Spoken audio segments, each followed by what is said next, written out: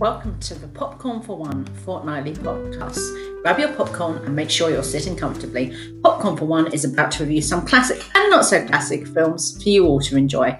It may even want to make you watch these films yourself.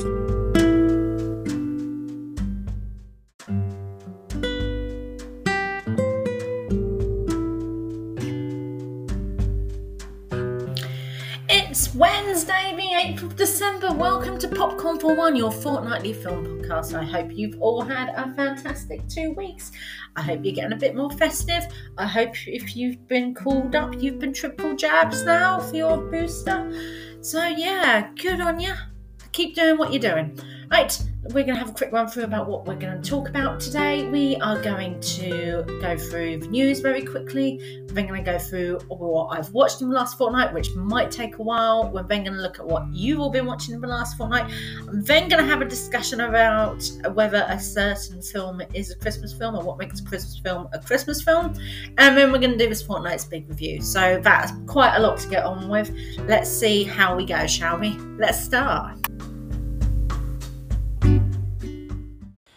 It's time to talk this fortnight's news, which you probably then won't get a news again for a little while because I'm not sure I'll be able to fit it in when we do the next podcast. So let's see how we go, shall we? Right, let's start off with trailers. There's a new DC Super Pets trailer, which has The Rock as Superman's dog and Henry Cavill as Superman. Ooh, yeah, that's pretty cool. I mean, I probably won't go and see it unless I take my friends' kids, but it's pretty cool. I won't need to take kids to go and see Spider-Man Into the Spider-Verse, the new film, which is going to be in 2 parts. That was a bonus extra trailer that we weren't expecting at the weekend, wasn't it? Across the Spider-Verse Part 1, which means we're going to get 2. And then there's also been the brand new Spider-Man trailer, which looks epic, and it's going to be good, isn't it? A week, just over a week to go. We get it early, so that's very good. So that's your main trailer news. We did have a new trailer for the HBO Harry Potter extravaganza that's happening on New Year. That looked very cool, and just isn't New Year's Day yet. We've also been told that we're gonna get a Fred Astaire movie in the next couple of years, and that's going to be Tom Holland starring in it, which is going to be fantastic. For all the Americans that go like, well, we only danced on lip sync battle online and did Umbrella. No, he was Billy Elliot forever and ever in the West End, so the man can dance, otherwise he wouldn't have got that gig, would he, when he was a kid? So that's good. There's also been announced that Ana de Armas has replaced Scarlett Johansson in Ghosted, which she was meant to star again opposite Chris Evans. So that will be interesting to see how that dynamic works again, because we haven't seen that since Knives Out. Just as long as Chris Evans is wearing another nice sweater, that knitwear. I think I need to watch Knives Out again for Chris Evans knitwear. Yeah, I think I do. But no, that was a good chemistry, so that will work quite well again. Other announcements this fortnight has been that we are getting a 3rd Magic Mike movie. Magic Mike The Last Dance is coming out in the next 18 months. We're filming it at the moment. That sounds epic. When the last one came out, I went with 2 friends, and both of them were, one was trying to get pregnant with her first child, and one was quite a way through her pregnancy with her first child, and it was like, okay. So now they've both got 2 kids, and all their kids are at school, so this will be quite interesting to take 2 mums to go and see Magic Mike. On the first time they didn't have any kids at all, so that will be fun. Adam Driver has said that he's up for returning as Kylo Ren and Ben Solo in any form in Star Wars, so that's pretty cool. I look forward to seeing that. Whether that be on Disney Plus or actually in the cinema, or whether it's going to be in Taika's version of Star Wars, we'll find out, won't we? HBO is no longer going to have a simultaneous release on streaming and in cinema. Their year trial, which they've just been doing, is coming to an end on New Year's Day. That will be the last time that you can do that. After that, films from HBO and Warner Brothers will be released for 45 days in the cinema before it is put on streaming, but you will still have to pay for it on streaming, and then it will be free after a 3-month period, which is a small victory. I mean, ideally it would still be the 3-month window that you get before it comes out on DVD, before you can stream it, but that's not the case. So 45 days is a good leeway in a sense, so that's all right. Steven Spielberg's West Side Story is obviously coming out this week, which will be very good, which I'll probably be seeing at the weekend, which will be fantastic. But he's been very vocal in the fact that there's no Spanish subtitles when the Spanish people are speaking in Spanish, and that he wanted a Latinx cast for all of the sharks and whites for the Jets, so that to make sure that it was correct for the era, because he wanted to make sure it was so correct that, you know, that Puerto Ricans should be Puerto Ricans, basically. So I am looking forward to seeing that this week. That is going to be fantastic. I really hope it's going to be fantastic anyhow. Ridley Scott had a bit of a moan at millennials this week. He said that the reason that his films haven't done that well is because millennials haven't gone to see them recently for The Last Duel and for House of Gucci. When I have been to go and see The Last Duel and House of Gucci, both times I'd say at least 75%, if not more, of the audience when I've been to see it have been millennials. And we're all there because we all are we are all the generation where we were 10, 12 to 20 watching Gladiator when we were little. And we watched that and we got a taste of that, and yeah. Now he's making films with people that are our age, that look cool, and we all sit around and go like, yeah, we're going to watch that, we're going to watch that. So I think that was really unfair what he said about us and millennials. Because, yeah, most of his audience that I've been to are millennials. Maybe it's just a Brighton thing, possibly, but oh well. Finally, Empire magazine released its top 100 films as voted for by us, the public. Submitted my vote. Spent ages thinking, right, it's going to be this, it's going to be that. For the last couple, they do it about every 4 years, this vote. And the last couple of times it's been either The Godfather or The Empire Strikes Back, which is fitting because, you know, it's Empire magazine. Or Shawshank. It was Lord of the Rings. Sorry, I should have said, spoiler. It's Lord of the Rings, The Fellowship of the Ring, is the number one film voted for by Empire. The rest of the top 5, which was The Godfather, Empire Strikes Back, Shawshank, and Jaws, are more deserving than that film. Okay, I have only watched that film twice in my life. It is all on my rewatch list at the moment to do, but unless I want to sit for 4 hours watching it on ITV with adverts because it's not on ITV player, I can't do that because it's not available on Netflix, which is a pain. If Netflix could sort that out and put all of Lord of the Rings on there, but put it on there for a little while, so then I do have time to digest and watch them all, I would be willing to do that. However, is it the greatest film of all time? Nah. There's a few shocks in there. There's a few films that missed out on the list and a few things that really dropped off quite a bit. And I did sit there and think, who has actually voted in this? Who is it? And then I was like, well, I did. I mean, Inception still came pretty high, which was quite good. Paddington 2 made the list. There were some films where you suddenly think, like, oh, okay. I was surprised that Endgame and Infinity War ended as high as they actually did on the list. I know that they're the two biggest films in the world, but it's still like, oh, okay, really? But, yeah, that was an interesting read. And, yeah, I think they got it wrong. I know that Empire Strikes Back is one of my favourite films, but I think they got it wrong. Sorry, people. That's it for the news. Like I said, you probably won't get news on my next podcast. It'll probably just be me telling you what I've been watching and what you've been watching. So I hope you enjoyed that. Time for the rundown of exactly what I've been watching in the last fortnight. There is 1, 2, 3, 4, 5, 6, 7, 8, 9, 10, 11, 12, 13, 14, 14 films for me to chat to you about. Although in theory it's actually 13 and actually it's probably more like 12. So let's do this, shall we? And we're not going to chat about the first one. We're not going to chat about King Richard. That is my big review for the fortnight, which will be coming at the end of the episode. So fast forward to that if you want to listen to that now. But let's be honest, you're all here for the rundown. I know it. And then my Disney Plus runs out soon, and I've been trying to watch stuff on there. And I was just sitting there and just wanted something quick and short to watch one evening. So I put on Hercules and Hercules, and there's some absolute epic lines in it. One of the best is when they're all busy discussing what's gone wrong in everything and how bad it's all fallen apart and whatever. And the plague locust turns up, and one of them turns around and goes, "That's it, I'm moving to Sparta." That is such, as a kid, that is such an underrated line. Just goes whew, straight over your head. As an adult, you're sitting there going like, yes, perfect.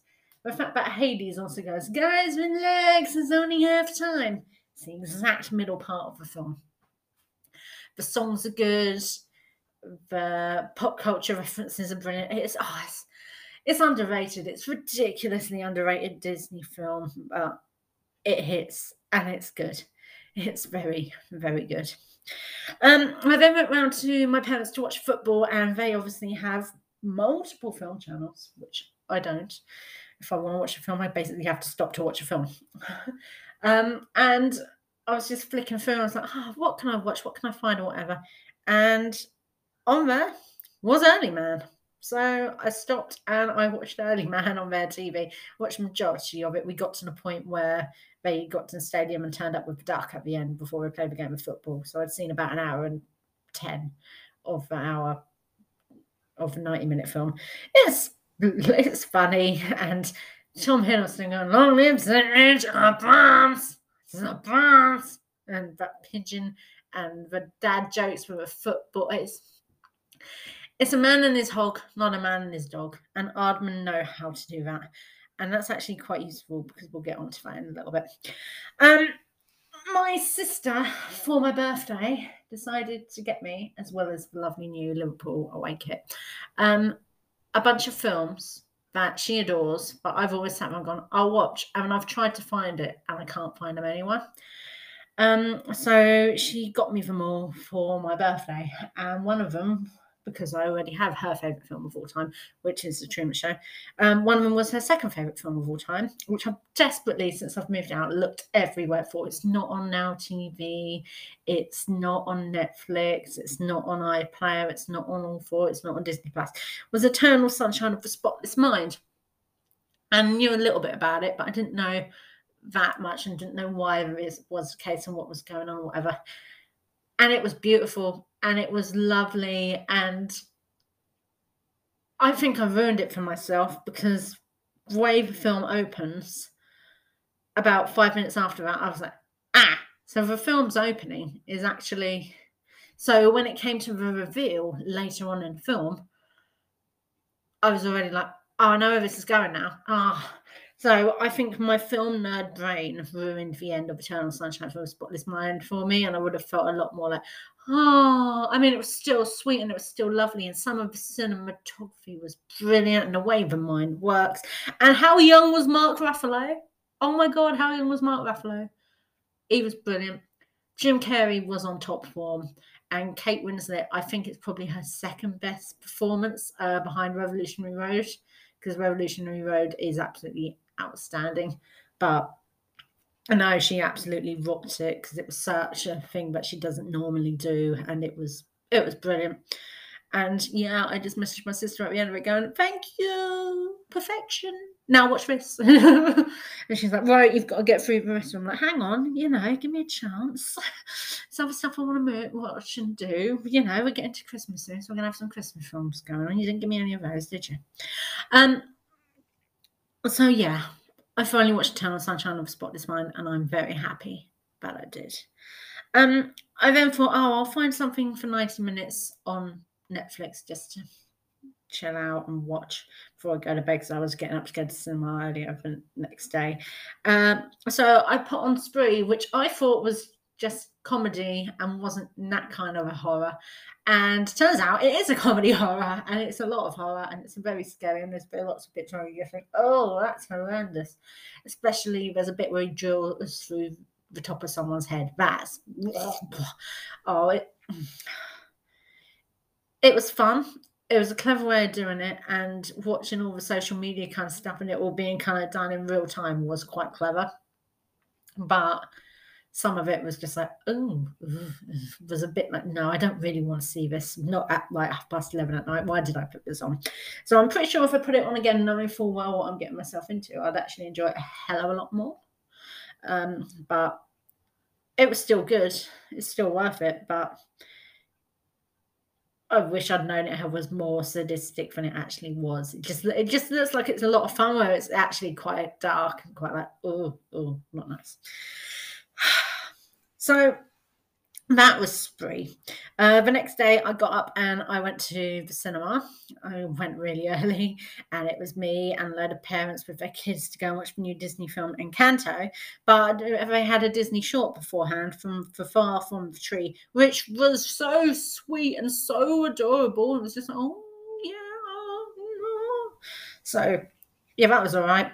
Then Encanto happened, and I was all right, and it was all going pretty well. And some songs were for the sake of it, and it was a bit like, and then there's an end bit where the grandma reconciles with her granddaughter, and that hurt. That got me crying. As someone with only a grandma left, that was like, oh God, yeah, that was properly sad and really heartbreaking, but I had to watch it. Yeah. It's good. It was a good Disney film. There will be kids in years to come that say that there will be kids in years to come that sit there and go like, well, Tangled and Frozen are peak our generation, but Encanto's our Hercules. Does that make sense? You know, it's not going to be one where people go on about it for years upon years, but it is a good Disney film. It's better than some of the animation that you get from some of these places anyhow. So it is worth a watch. Your kids will love it. You might not love it as much. You'll like the morals and you'll like the story of it, but it could have been a little bit better. But yeah, your kids will enjoy it. Your kids will think it's magical and will be like, oh. So yeah. Speaking of magic, Frozen. I know. I should let it go. I can't. It was the first time I'd watched Frozen since I'd seen Frozen 2. And obviously, I now know what happens in Frozen 2 and what goes on. And I just sat there and thought, I'm going to be all right here. I'll be fine. I won't cry. And then Olaf gives that speech about love and friends and feelings. And then he goes, some people are worth melting for. And I started crying. It's also the fact that it's sisterly love and not anything else. But I am now a firm believer of the theory that the trolls are the bad guys of the film and not Hans, because Hans at no point had shown anything dodgy at all. I know that then it's the big twist bit, which is like, which, you know, Olaf goes on about. But he hadn't. So the trolls cast a spell which made Hans evil when she didn't get married. That's what happened. And that is not very good. So yeah, boo to the trolls. But, you know, standing in my lounge singing Let It Go is still properly cool. I need to add that to my festive playlist, don't I? Yeah, I do. I will do that. Yeah. So that's good. And then I went and saw an advanced screening of a film which is out at the moment, which is called Boxing Day, mainly because the last time they had an advanced screening was when King Richard was on, and it was for Reggie Yates' new film Pirates, and I wanted to see that, and I thought, oh no, if they keep advertising it, it'll be in a load of cinemas, it'll be fine or whatever. The nearest cinema showing Pirates is Southampton. Yeah, that's a trick, and it's not even a Cineworld that's showing Pirates, it's an Odeon. So I thought, I'll go see Boxing Day, because then when it's not out anywhere, that's fine. No, Boxing Day is out everywhere. I could go to any cinema I wanted to go and watch Boxing Day. So, but It was good, it was clever, it was a good way to show the dysfunctional family Christmas and all the stuff that goes on at Christmas and the traditions and struggling to put on nativity play. Okay, yeah, it is the extreme because it is a world famous author and a world famous pop star and a publicist as well that's doing this. And you can tell quite early on where this film is going. Okay, maybe that is just me with my nerdy film knowledge, but it is. Um, it was quite good actually to cast Leanne Pinnock as the uh, female lead in the film, because obviously she's a big pop star. But by having her as the big pop star in it, when you saw her, you just went, Leanne, pop star.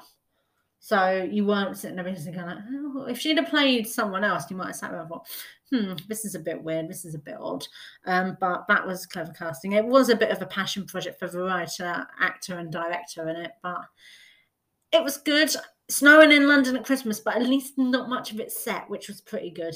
You know, you just sit there and you watch it all fall in all these Christmas films, and you say, "Oh, okay," da, da, da. But it didn't. So that was all right. So Boxing Day is a good way to start your Christmas film watching, but it's not going to be one of your all-time favourites. Let's say that. I also wanted to laugh a bit more than I actually did watching it. Laughing brings us on to House of Gucci, which was a good film. It did drag on a little bit, but it was like Jared Leto was in a different film. His performance was amazing, but it was like he was being all wacky and all weird. I mean, that person might have been all wacky and all weird in actual life, but it's a bit like, you're meant to be in this film, mate? Okay, fine. Gaga and Driver's performance is brilliant. Their chemistry is amazing. And Driver in winter wear is something I always want to see. I mean, and Driver in anything I always want to see, if I'm honest. But it was good. It did drag on a little bit. I like the fact that it told you all behind the scenes and everything that happened and all the internal fighting or whatever. But you went from suddenly having no time jump to suddenly like, now we're going to put a random date up because you need to know this. Hang on, what? What's going on? There was one bit which I found hilarious and wasn't meant to. It's the point where they get married and they're at church and the church organ's like warming up. And I've always been someone where when the church organ warms up and wherever it is, I've always sat there and gone like, that always sounds like George Michael's Faith when they're busy going. So I'm busy doing that in church and it went dun dun dun dun dun dun. Guess it might be nice. Do do do do do do do. I know that everybody's got a body like you. I like that. I liked all the 80s and early 90s music as well. That was always good. It's always a good vibe checker. It is. Everything's 80s and 90s at the moment. It's amazing. If you know the story, you know full well how it ends. And I understand why we started that way and why we ended that way, but it was just more of a case of, okay, fine. Don't tease us at the start. Why not actually show it full right at the start and then go backwards to show how this has then happened and do it that way instead of have it linear. Could have been jumping a bit all over the place. That would have been cool. It did get to 2 hours and I thought we were almost wrapping up and I looked down at my watch and it said another half an hour. I was like, okay, what else have we got? And I was starting to get a bit bored of it. And then they sat there and went, we need this, this, and this. What's going to happen here? And then they said the word. And then we didn't say a word. But this person just sat there and they had their hair slipped back around their very thin tie. And they went, wow. And I was just like, it's Tom Ford. Don't even need to tell me it's Tom Ford. It's Tom Ford. Ha! Well, an actor playing a young Tom Ford, but saved the last 30 minutes of the film, Tom Ford. Thank God for that. But yeah, it drags on. Ridley Scott should stick to actually action films. And I'd also like to say to Ridley Scott, he took a pop at millennials for not going to see his films recently. I've been to see 2 Ridley Scott films in the cinema this year, and I'd say in both screenings, more than 75% of people at the cinema were millennials. You're picking at wrong people, Ridley. You really are. Now we're going to get to some festive films. We're going to start with Robin Robin. It's a 30-minute film on Netflix. It's Aardman It's stop motion felt animation. And it's got some nice little songs. It's got some nice little Christmas messages. And it is adorable. Little actual Robin. It has these amazing mouse ears. It's so cute. And she's so sweet. And it's so lovely. And then suddenly you just see Miss Magpie in the background. And I knew this person was in it, but I didn't know who they were going to voice. And just saw Miss Magpie. I was like, Richard E. Grant. And the voice came out of it, and it was Richard E. Grant, and he was amazing. And some of the faces he was putting, you could tell that Richard had probably been in the booth going like, Gillian Anderson as a cat as well. That's good. It was a proper festive, warm hug, and it's 30 minutes, and it's perfect, and you just sit there and just think, yeah, they've nailed that. Aardman have still got it. As a British person, Aardman's rite of passage. So I loved every second of it, and I've basically messaged everyone in the entire world telling them, you need to watch Robin on Netflix. I then decided to put my Christmas tree up because I wanted to check I had enough decorations, because this is the first time I've lived on my own at Christmas. And I bought my tree and I bought my baubles and I thought, well, what else do I need to decorate? And for the last couple of years, whenever I've decorated a tree, I've put on the Muppet Christmas Carol. So I watched Muppet Christmas Carol once my tree was up. And yeah, there's something in the wind. There's Muppets everywhere. Although one of my favourite things is that we're Marley and Marley. And it's the fact that it's Jacob and Robert Marley, and it's for Statler and Waldorf. That's brilliant. And the fact that one of the shots behind Michael Caine's head at one point is Mickleswhite. That's hilarious. It's just so good. It properly sticks to the Muppet Christmas, the actual Christmas Carol story, which is really good. You know, it dumbs it down in parts, but it is humans and Muppets all living together harmoniously, and it is actually the main story. And the fact that they leave when Death turns up, not Death, the Ghost of Christmas is yet to come. And as a child, that petrified me, the Ghost of Christmas yet to come. And as an adult, I didn't watch the film. I watched it when I was about 7 or 8 and was scared, and my sister was scared, and we didn't watch it again. I only watched it again when I was like 20, and since then I think I have watched it every Christmas. But Death is still pretty scary. It's properly like, you know, your little kids watching that. Not nice at all. But you know, the Muppets at Christmas is brilliant, and the little rats going, "This is my island in the sun," and Michael Caine giving that epic performance. And yeah, it's not Christmas without the Muppets, is it? I then wanted to watch something different, which was festive, so I had a route through Netflix, and they've got a series of films called A Christmas Prince, and that was so.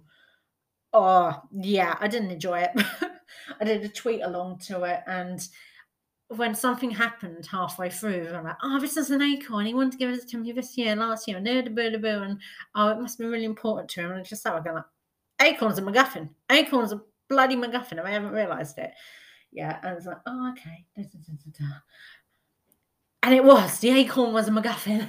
It had the clues as to who was actually the rightful heir to the throne, but there was no chemistry between them at all. She had to have the royal makeover, which every film now does, where it's royalty because of the Princess Diaries, which was all right when it was Princess Diaries, but every film since has been like, oh, we're really doing this again.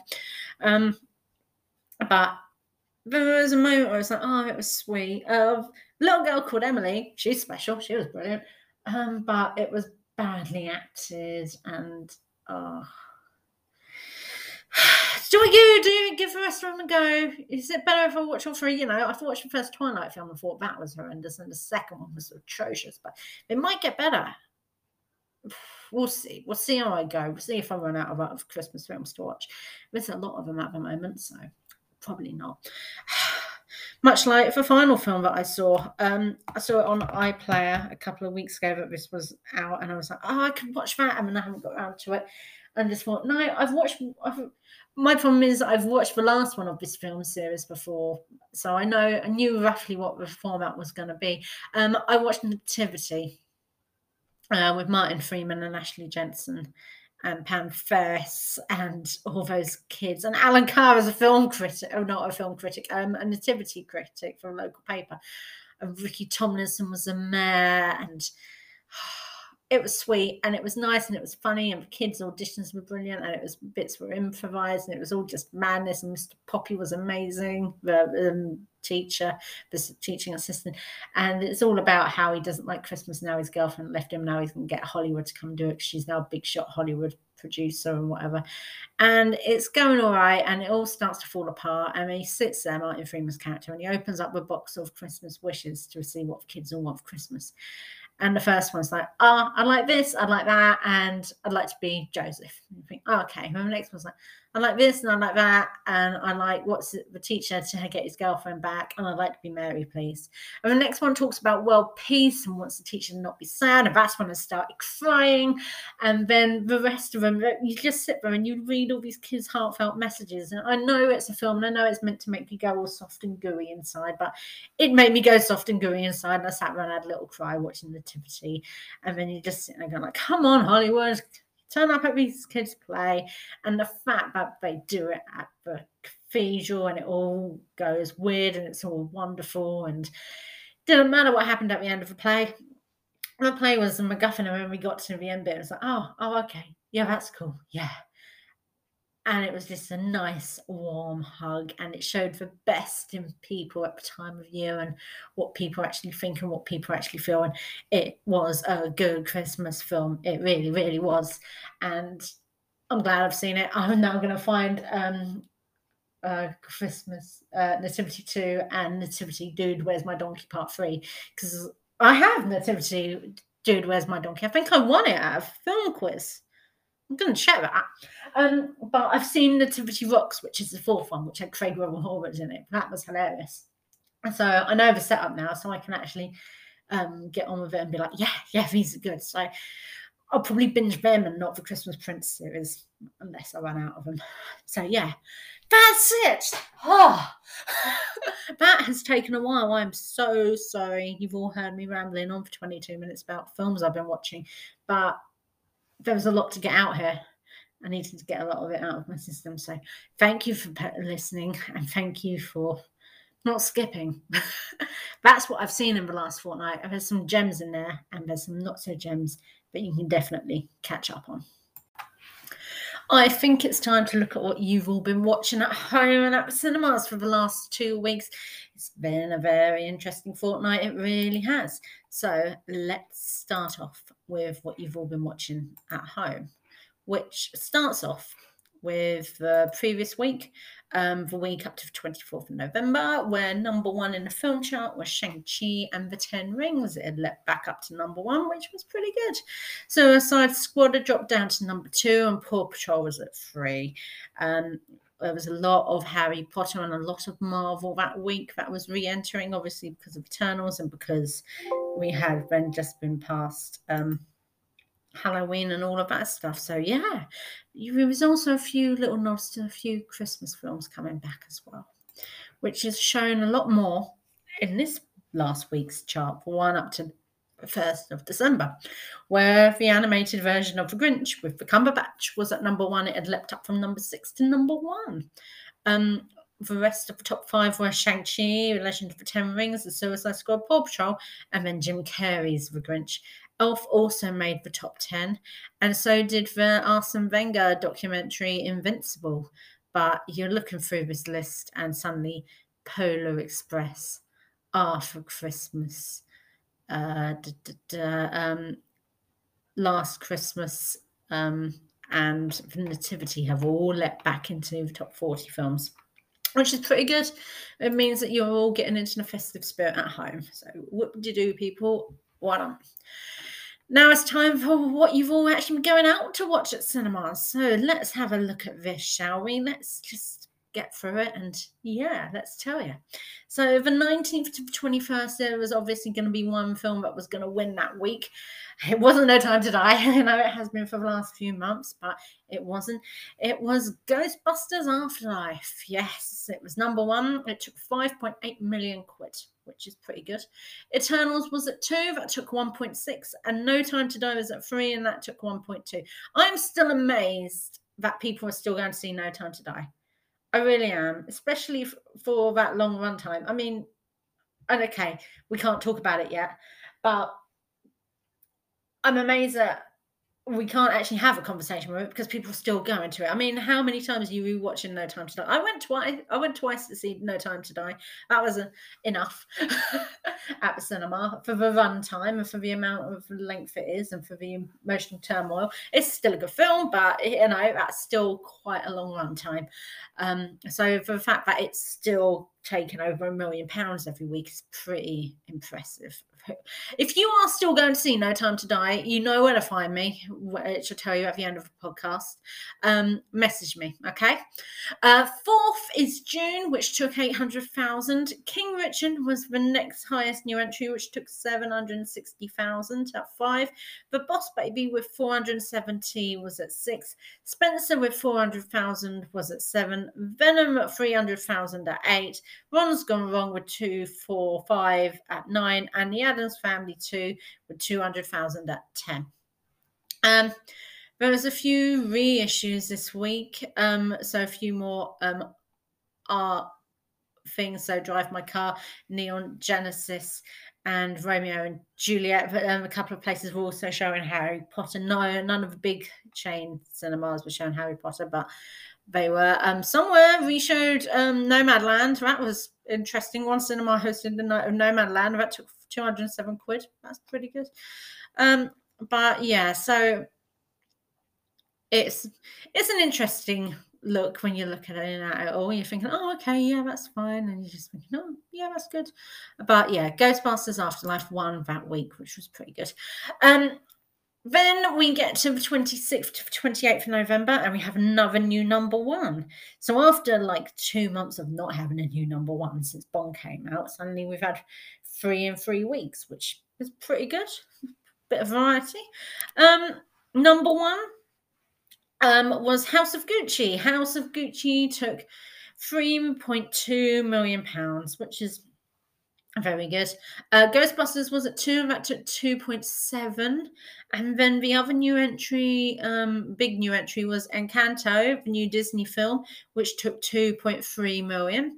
Eternals was at 4, and that took 700,000. No Time to Die is finally out of the top 10 and took 650,000, only just beating June, which took 610,000. King Richard was at 7 with 300,000. Boss Baby at 8 with 183. Venom with 163 at 9. And A Boy Called Christmas, which had simultaneous releases on Netflix, Sky Cinema, Now TV, and cinema, took 161,000, which, considering it was in so many different places, that's pretty good. I'm impressed by that. Other new entries this week were Shepherd, which took 19,000. Reggie Yates' debut film Pirates, which I didn't get to see, which I've already talked about, that made 72,000. But there's a few more kids films that are being re-released. Paddington 1 and 2, The Grinch That Stole Christmas, and The Grinch. They've been re-released in that week, so that is a very interesting week to see. So yeah, you're all starting to get in a bit of a festive spirit, and you're all going to see some different things. It was a very close race in that last week for the top of the chart in the cinema. So it'll be interesting to see where we go, and when West Side Story comes out, whether it can hold Spider-Man off. I doubt it. But yeah, so that's a very interesting fortnight. So your number ones have been The Grinch, Shang-Chi, Ghostbusters, and House of Gucci. I'm not sure that's ever been really said in a sentence before, all those films together, unless it's me, really. Yeah. Yeah. Sorry, I'm just having a self-think here. So yeah, that's what you've all been watching at home and at cinema. And yeah, it'll be interesting to see how much of the coming forward charts are Christmas dominated and whether West Side Story holds off Spider-Man. Yeah, that's what we're waiting to see, isn't it? It really is. So I'm here now to chat about what makes a Christmas film, because there is a yearly debate online whether or not Die Hard is a Christmas film or not. as you've heard from my rundown of what I've watched in the last week, I've not watched Die Hard yet this Christmas. I'll probably actually watch Die Hard 2 before I actually watch Die Hard, which is, I know it's a weird way around, but Die Hard is actually one of my most favourite films in the world. Therefore, it is my favourite Christmas film. But I understand what people say that Die Hard's not a Christmas film. It just happens to be set on Christmas Eve. You know, he could have taken down that building on Valentine's Day or New Year's Day or Easter or 4th of July. You know, it didn't matter what day it was. He would have taken out those people in that buildings anyhow. But it's the fact that he is there to see his kids at Christmas, and they're all at a Christmas party where they decide actually we're now gonna take over the Nakatomi building. That makes it a Christmas film. Okay, it doesn't snow, and it's not like, oh, it's a warm, cuddly Christmas film, is it? But it is a Christmas film. I mean, all of the music's actually Christmas film or Christmas music throughout it. You know, it ends with "Let It Snow." We've got a Christmas rap at the beginning. The band are all playing Christmas music in the 30th floor. Now I have a machine gun. Ho ho ho, and you know, cutting the power on Christmas Eve. It's a Christmas film. Die Hard is a Christmas film. So that then brings up the discussion about what else is a Christmas film or what makes a Christmas film. Catch Me If You Can is another brilliant example of this. I believe Catch Me If You Can is a Christmas film because he always catches him or speaks to him at Christmas. You know, at the end, when he goes to see him in prison, he's got the Flash comic books, which was when he spoke to him at the start of the film at Christmas. He was called Barry Allen, which was the Flash. He got him in France on Christmas Eve. He then goes back to America on Christmas Eve. He calls him on another weekend another year in Christmas Eve when he's on the phone. It is a Christmas film. There's a lot of snow, there's a lot of Christmas music in it, and you do just actually sit there and think, yeah, it is. You can also say the same for Iron Man 3 because he's escaped and it's snowing and everyone's coming together for the holidays, and Tony ends up in the garage and whatever, and it goes from the lovely warm LA to a very cold and very bleak mid of America to sort everything out and to rebuild his life a little bit, and then it all goes wrong, and it's all about not the man out of the suit, not the man in the suit, if that makes sense. And for Guy Pearce to then be revealed as the actual villain of the piece. But that's a Christmas film, and you know, we just need to have this debate as to what makes a Christmas film a Christmas film. A Christmas film should come with some sort of Christmas analogy, but I think it just needs to be a comfort film. I know that the second Paddington has nothing to do with Christmas at all, but the first one, the end of it, when they're all playing in the snow, and the love and the warmth of the characters in it, and the love and warmth that you feel for it, makes it a Christmas film. And therefore, if you want to watch both Paddingtons, which you should do back to back, I mean, it should be a rite of passage, right? You watch Paddington 1 followed by Paddington 2. It would mean that they're both Christmas films. So I'm guessing it's the way it makes you feel. You know, lots of people say about Harry Potter are Christmas films because in every film it snows and it's mentioned that there's a Yule Ball, or it's Christmas Eve, or they're going to the restricted section, or they've gone back home for Christmas. You know, apart from the last one, every single Harry Potter film references Christmas because it's part of a year cycle. So at the middle way point of whichever story or film you're watching, they mention Christmas. So yeah, I know we all have our favourites, but I think we need to rethink about what makes a Christmas film. I think it is just the love and the warmth, and if it makes you feel a little bit emotional and you watch it around December, you can link that back to being Christmas. As I've gone through in my chat earlier, I watched Nativity, and there was a point, and I was just going like, yeah, that's fun, yeah, that's cool, and there was a point, and all the kids have written letters to Santa, and it was all about their teacher, and it was all so sad. And it was, you were watching Martin Freeman, he was reading all these letters, and you just heard the voiceovers, and the first one you went, oh, and then the next one you thought, oh, and then the third one broke your heart, and then the next one broke, and it was just, oh.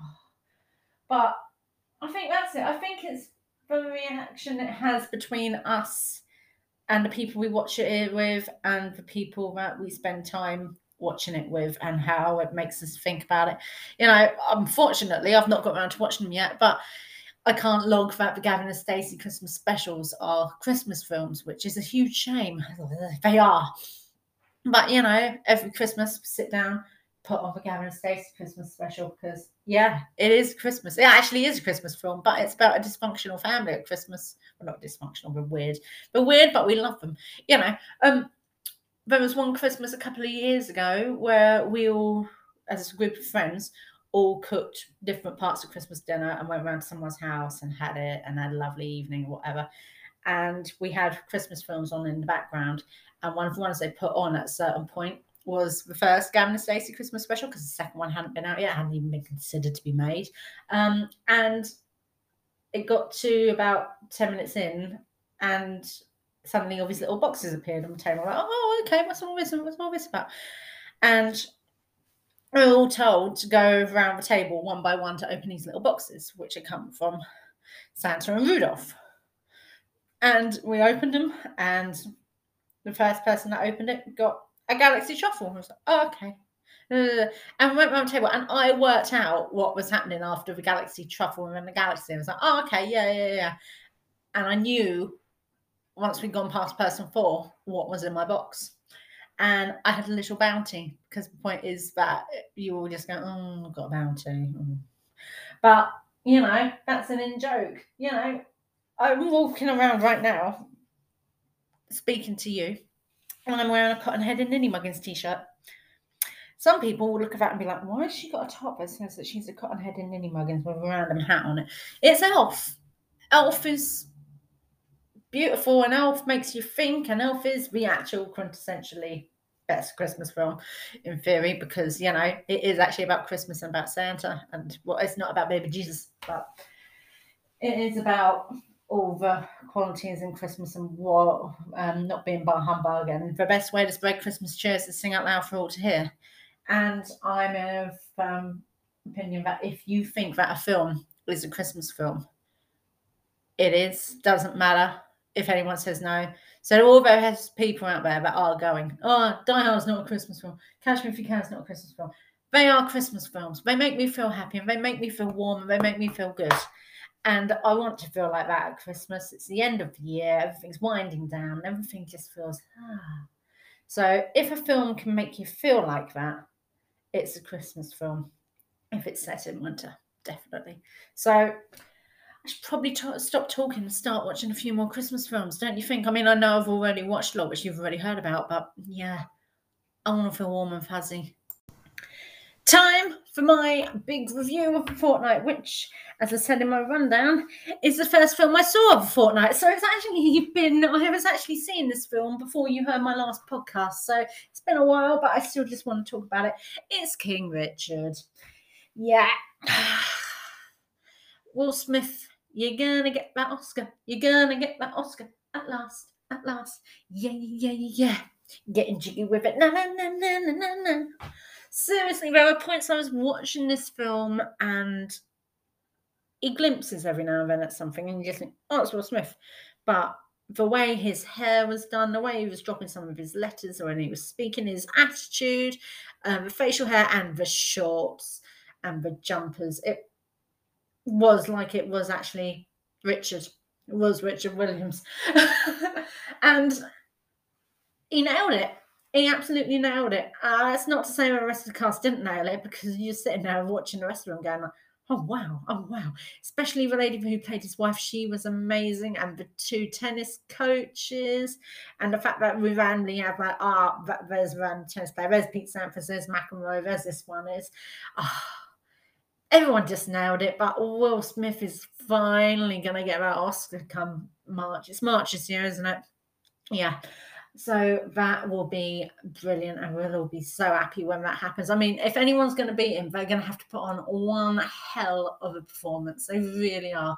I mean, I'm probably the only person that is likely to get close might be Denzel, which would be a huge shame.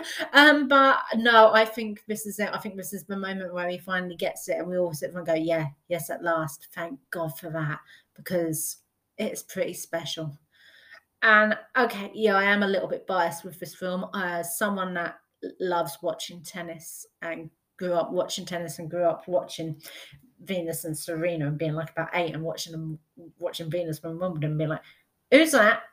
And then many years later, then actually going to Wimbledon and watching Serena play, that was amazing. So I felt more connected to it. It didn't mean that I wasn't shocked when some stuff happened.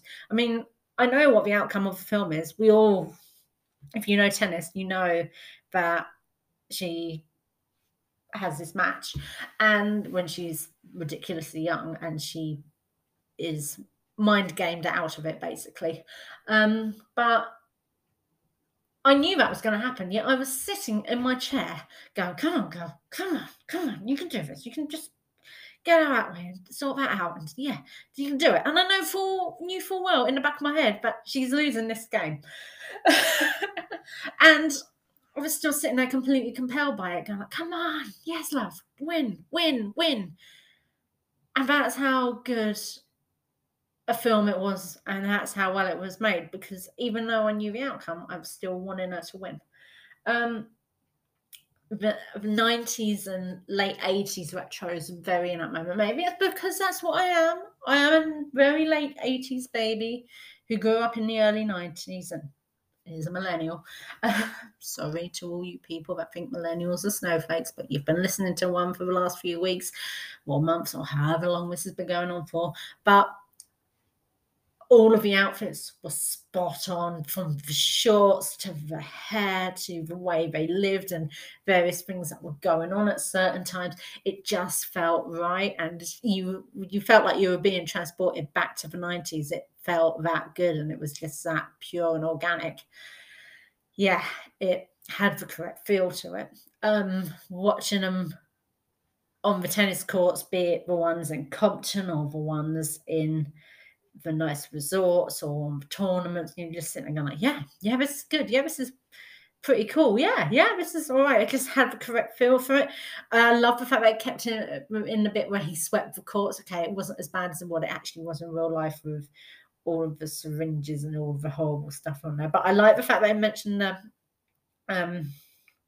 crime and the shootings and people like that, and how they were going to be an inspiration and an icon, and what they would actually do to change their lives, and what they actually came from initially and what they had, and to always be grateful, especially when they had that bit with the Cinderella. There's a part where he makes the kids sit down and watch Cinderella and then ask them what they learned from it, and then when they don't give the correct answers, he basically goes, right, we're watching it again, because he wanted to drill in the manners and the support, and to not take for granted where you are, because it might be taken away, and look back at where you've come from, which is both what all those girls all still have. When you watch them and you see them play tennis, you sit there and think, this has happened and that's happened. So that was very good that was still kept in, and it felt so real. It's just a really, really good film. Okay, maybe if you don't know the story, you're sitting there going, but surely everyone knows the story of Venus and Serena. And the fact that at the end of it, it said, by the way, they actually do go on to achieve every single thing that their parents set out for them. That is properly special, and that is good, because, I could have just left it at that point and just been like, and Venus and Serena did this. And the little montage at the end of all of their great victories and all of their moments and the Serena Slam and everything. It's just brilliant.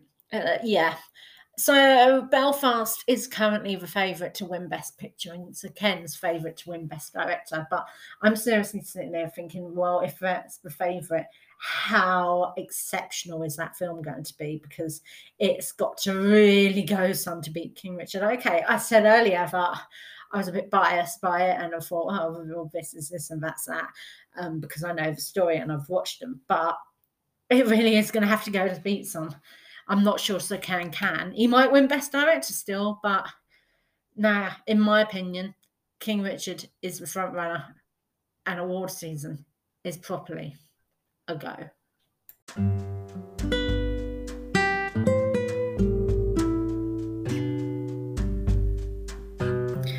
And that is that for this fortnight's podcast. Thank you all so much for listening and taking the time out of your busy schedule, especially at this time of year, to listen to it.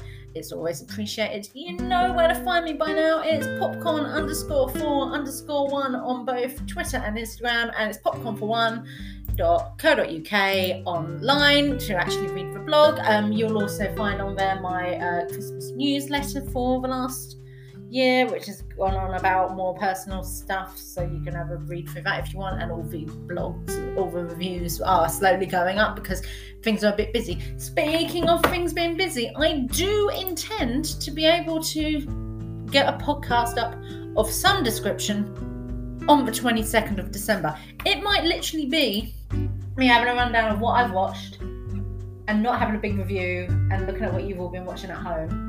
But I have every intention of getting one done for the 22nd.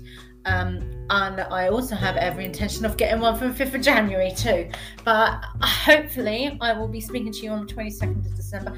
Don't expect any of you to listen to it because, let's be honest, you'll all be busy doing what we'll all be doing. Going to Christmas parties, hopefully, seeing your friends, listening to a few carols and watching more Christmas films.